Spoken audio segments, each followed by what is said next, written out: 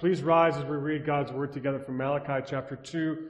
We'll be reading verses 10 to 17 here this morning. Hear the reading of God's Word.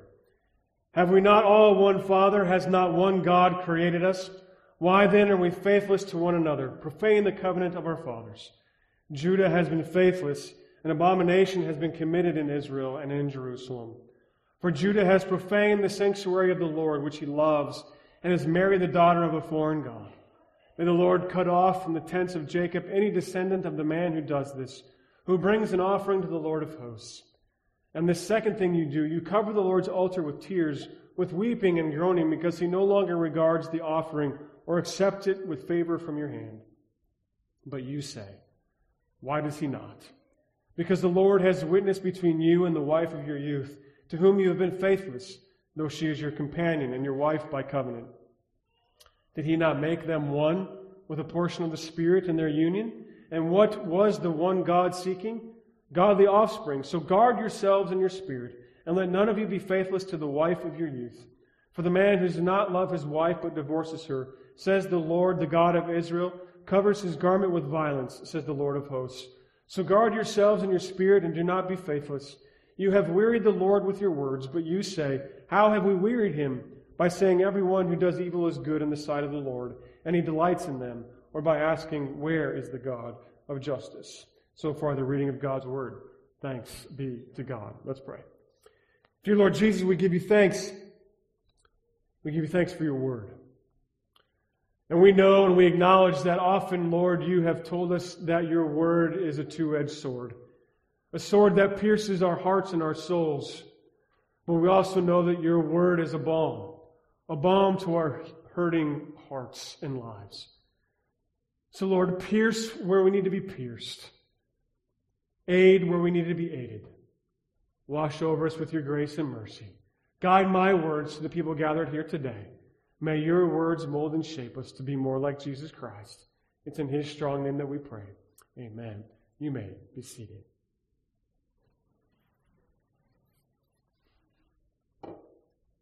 Remember the Alamo. Give me liberty or give me death. Don't tread on me. Or perhaps we know this one. How about them Cowboys? Some of us don't like that very much. They play my Broncos today, and that's not going to be a good thing. These are famous rallying cries by many before a battle or a game, aren't they? Yes, we know them well. But whether it's a battle cry or a football game, we understand the power behind them, don't we? We understand the context. We understand the context of remember the Alamo, and we understand the context of how about them Cowboys. Completely different context, but yet a similar understanding. A rallying cry to rally the troops to say, this is who we are. We're fighting with one cause. And we're bound together by this story of pain or hurt or triumph or tribulation. We know rallying cries and we like them. That's why we remember these things, because they're good. The people of God know hurts and pains as well. The people of God know triumph and they know tribulation. The prophet Malachi was speaking into this very situation. In this situation where all of these things existed, where there was pain, where there was hurt, where there was joy, where there was triumph, and where there was heartache. But the message has been clear to the people so far. The message has been this up to this point. The Lord loves you. He loves you because his character demands that he loves you. But he also says, because of that, we are to give him everything. We are to give him everything that we have and everything that we are, and not offer blemished sacrifices, but give the very best of who we are and of what we are and how we are. This has been the message so far, and now he enters into a bit of another avenue of prophecy, exhortation. The Lord loves you. Give him everything. And that means our relationships too. That means give him everything as we live and love in this community, in this family, in our relationships, in our marriages, in our families. The cry that is echoed here in Malachi is the same cry that Moses issued in the 6th chapter of Deuteronomy. It's not identical, but it echoes the same cry. And no, it's not remember the Alamo, but it's something like that. For in Deuteronomy 6, if you remember that chapter, the people of Israel have witnessed the Exodus events. They've been brought out of Egypt. They've had their bondage removed, their chains removed. They've seen the Pharaoh's enemies swallowed in the sea after they walked through on dry land. They have seen and experienced the Lord bringing them to themselves. And now they were in the wilderness. And they anticipated the entrance into the promised land. They were hoping for this is what God had promised them. It's in this situation, this anticipation of a promised land, and this excitement, the Lord chooses to give them the keys to how they to live well in this land. Into this land that He will give them. Into this land that they will inherit and possess. And He says, this is the commandment that I give you. These are the statutes and the rules that your Lord God commands you to hear. This is what Moses says to them in Deuteronomy chapter 6. These are the words from verse 1. Now this is the commandment.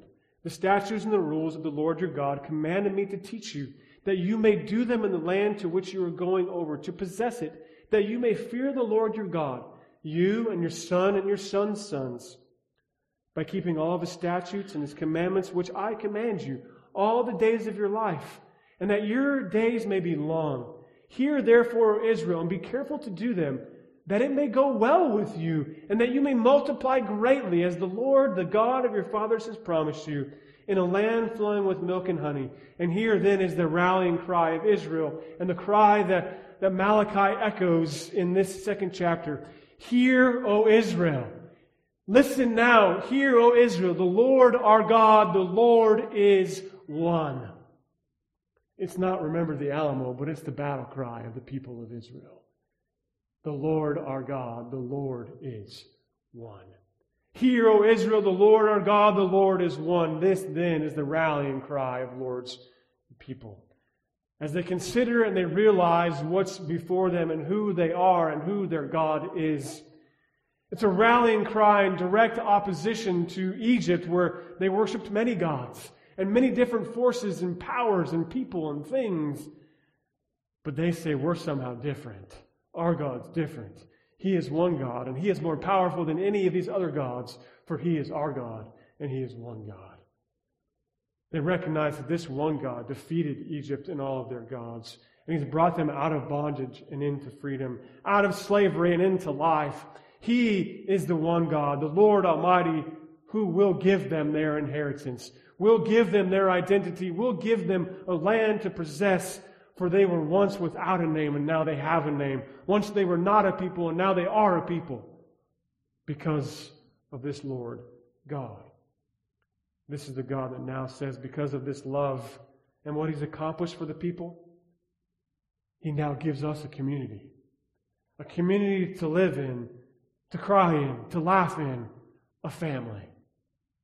They now live and love as a people of God. And they live and love as a people of God with a newfound hope, with newfound anticipations. For now in Malachi, they've been in the land. They've seen the land come and go. And now the Lord instructs them to love the Lord their God with all their heart, mind, soul, and strength. And this then is how you will live well in the land. So hear, O Israel, the Lord our God, the Lord is one. The rallying cry of the people of the Lord. This is the cry that rang through the walls of the tabernacles, rang through the walls of the tents of the families, rang through the walls of the camps, and rang through the walls of the temple of Solomon, and even now to the time of Malachi. And Malachi picks this up. He remembers this rallying cry.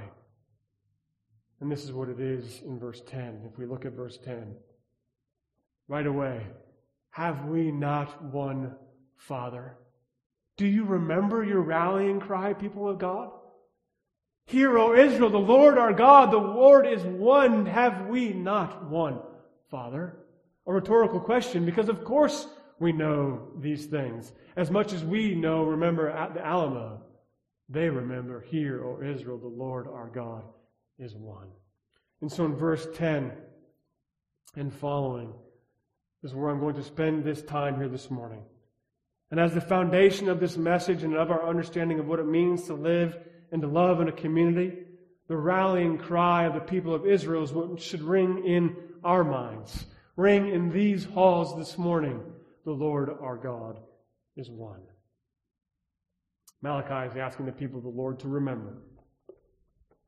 He is asking them to remember all that they have been taught, all that they've been hearing for all of their days, all they understood of what it means to live and love in a community. The rallying cry is the one that now echoes yet once again, because the Lord is their God and He is one.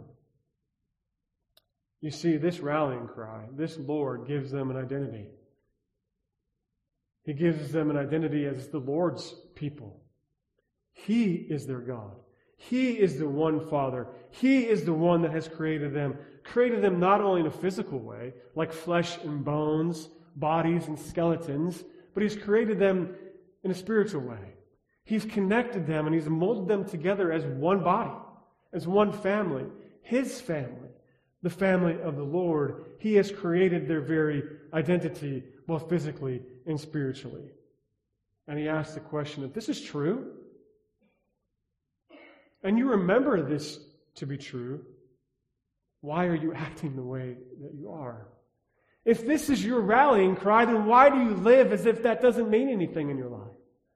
Why do we act the way we act? Why do we do what we do? If we know this, and He asks the question more bluntly than even I would say, why are you a faithless people?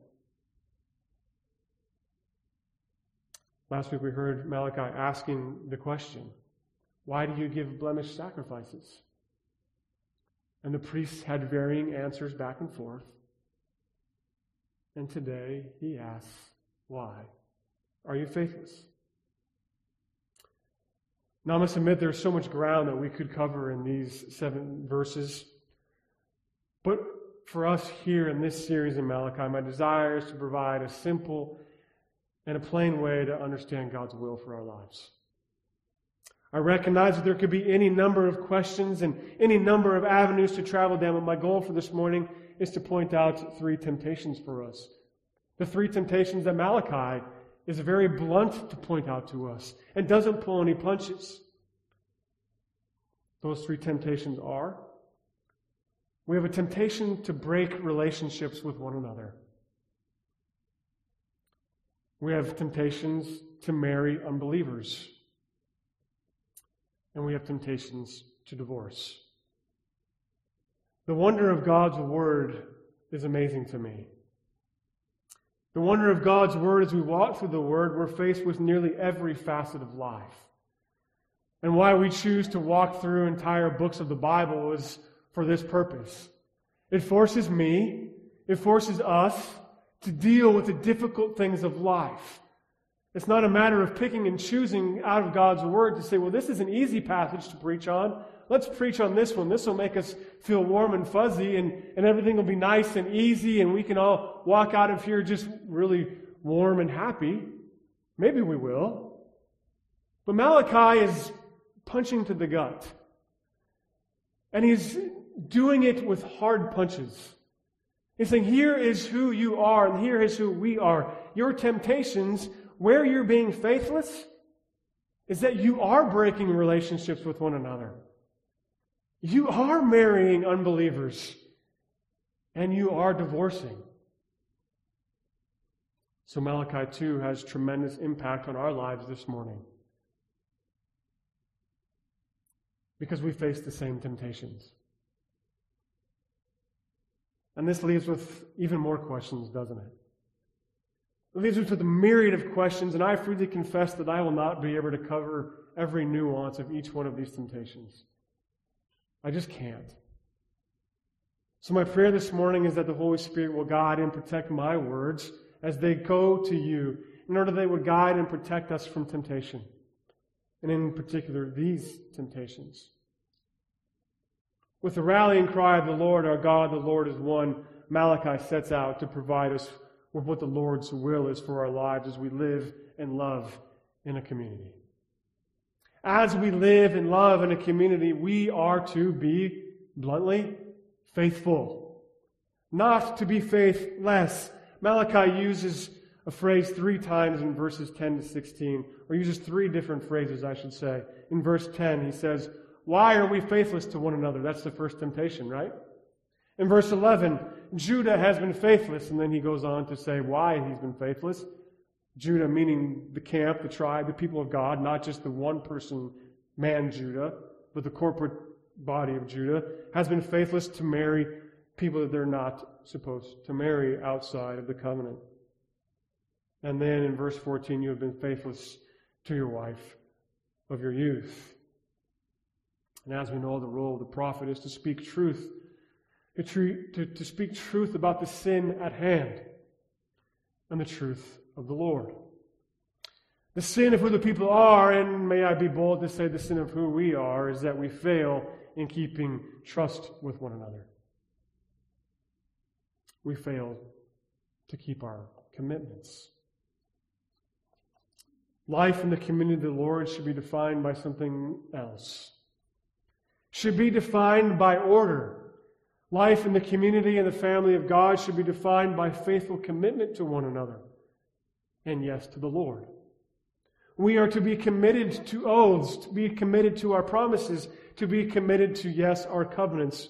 But the reality of the situation is that this kind of community erodes when we go into selfish impulses and selfish desire. So Malachi gives us a fairly easy rubric to follow in order to give us a check and a balance, to say, am I that kind of person? Am I being faithless? Am I not upholding my end of the bargain? And those 3 things are this. If you turn back to me with verse 10, Malachi says this: we have one Father. When we betray our trust, we betray the family of God. We deceive ourselves.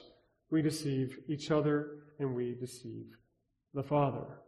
Do we acknowledge our Lord and our God as our Father, as our God? Are we committed to our Father, our Lord, and our God? Do we betray our trust with our Father and our God? If we do, we betray this relationship between a father and a child. We betray a trust. Malachi asks another question, or he says one more statement. We have one Creator. If I were to be faithless to you, if I were to break my covenant with you, I act as though you and I are governed by 2 different creators. If we have one Father, if it's true that our rallying cry, the Lord our God, the Lord is one, and we both have the same Father, and I break a commitment to you, then I'm saying my rubric is different than yours, and I'm more important than you are. If I'm faithless to you, I break my covenant with you, I act as though you and I are governed by 2 different creators. I act as if my Creator allows me to indulge in my selfish desires and indulgences, and expects your Creator to do the same. Or perhaps your Creator has a different standard than mine. Your God has different standards for your life than mine. But wait a minute, we just acknowledge that we have one Father. But I deceive and I betray when I break covenant with you. In my selfish desires, I expect you to hold to a different standard than me.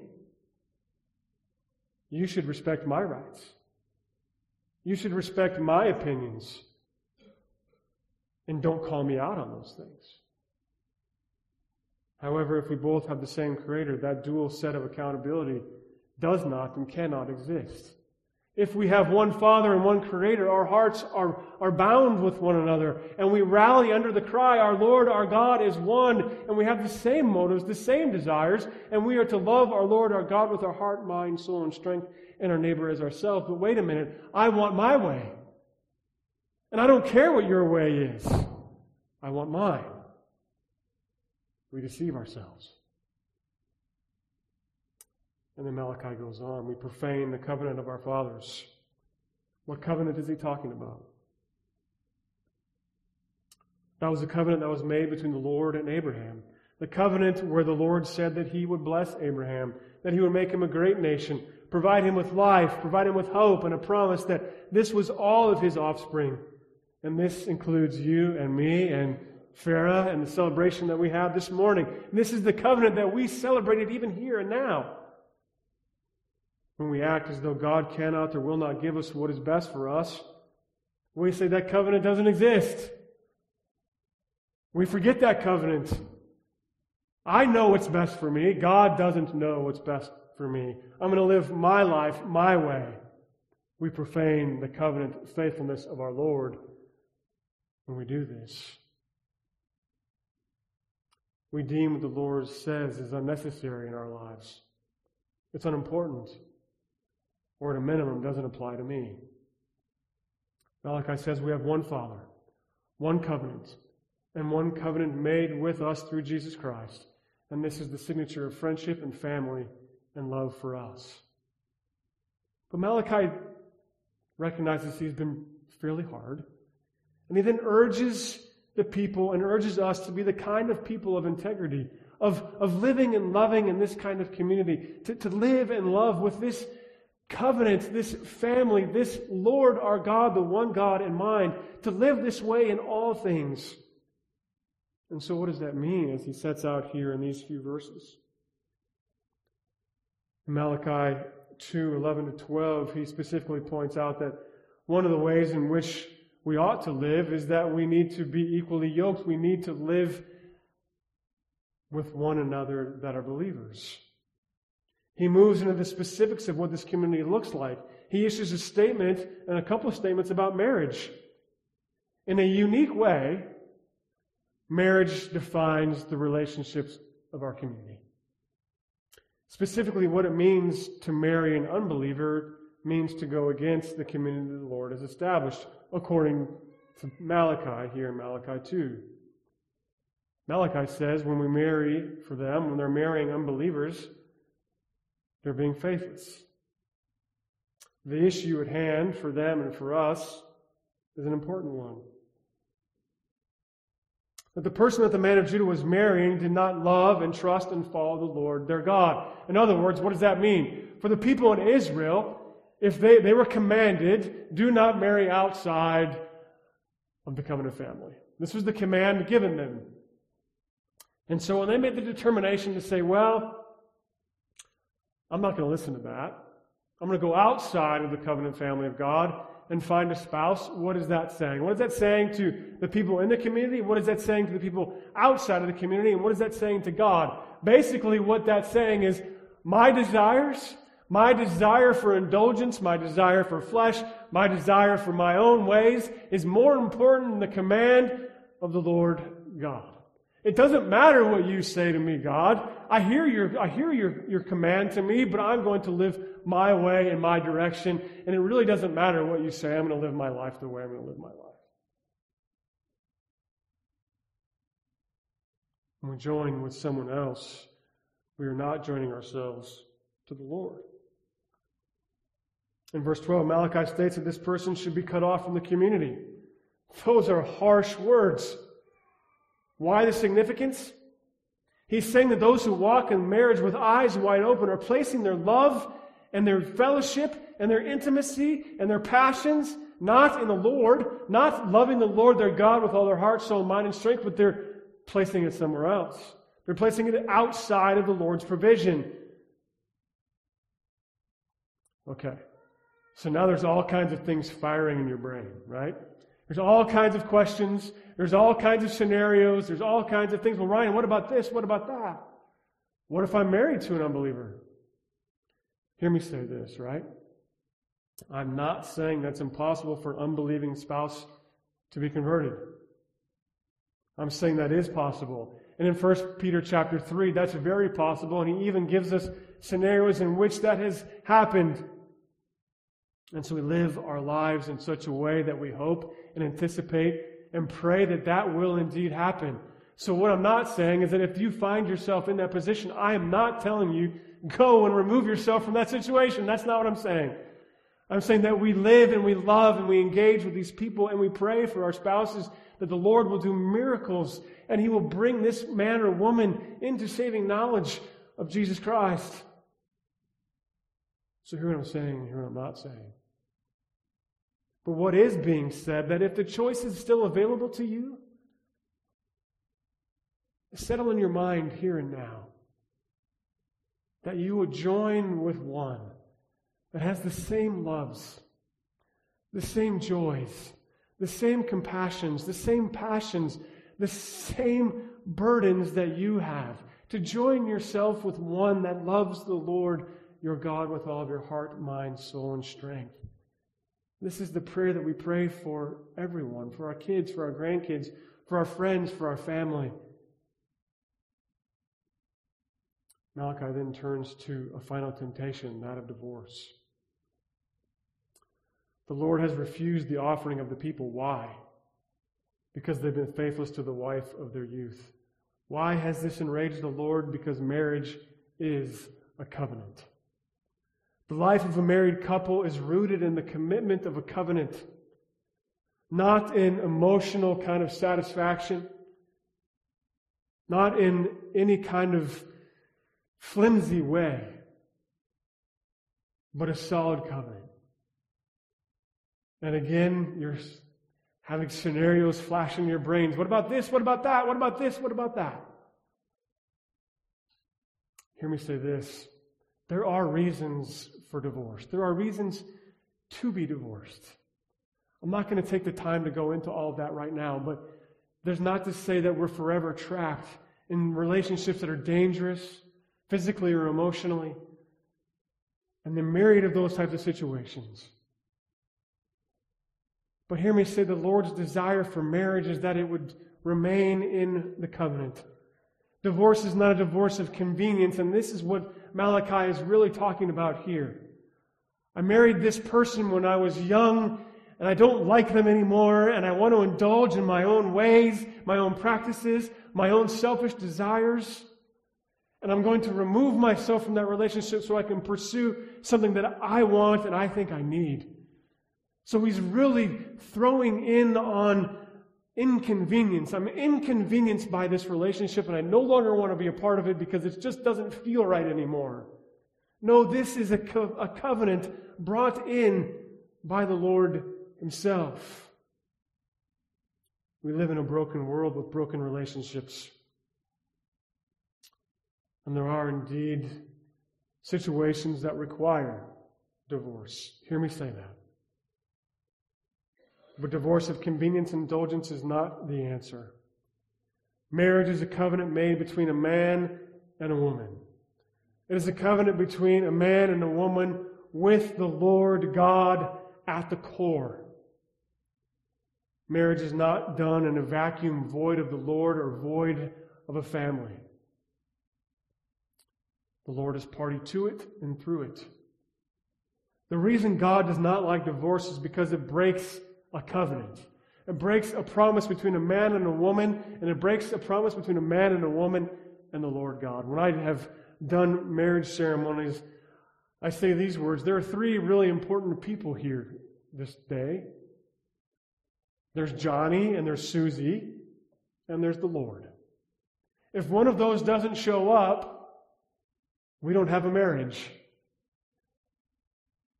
And so when one determines to break that, it shatters the covenant. It shatters all of this. And so this is why the Lord doesn't like divorce, because it breaks a covenant. It shows faithlessness. And there is reason the illustration of a bride and groom is so often used in Scripture.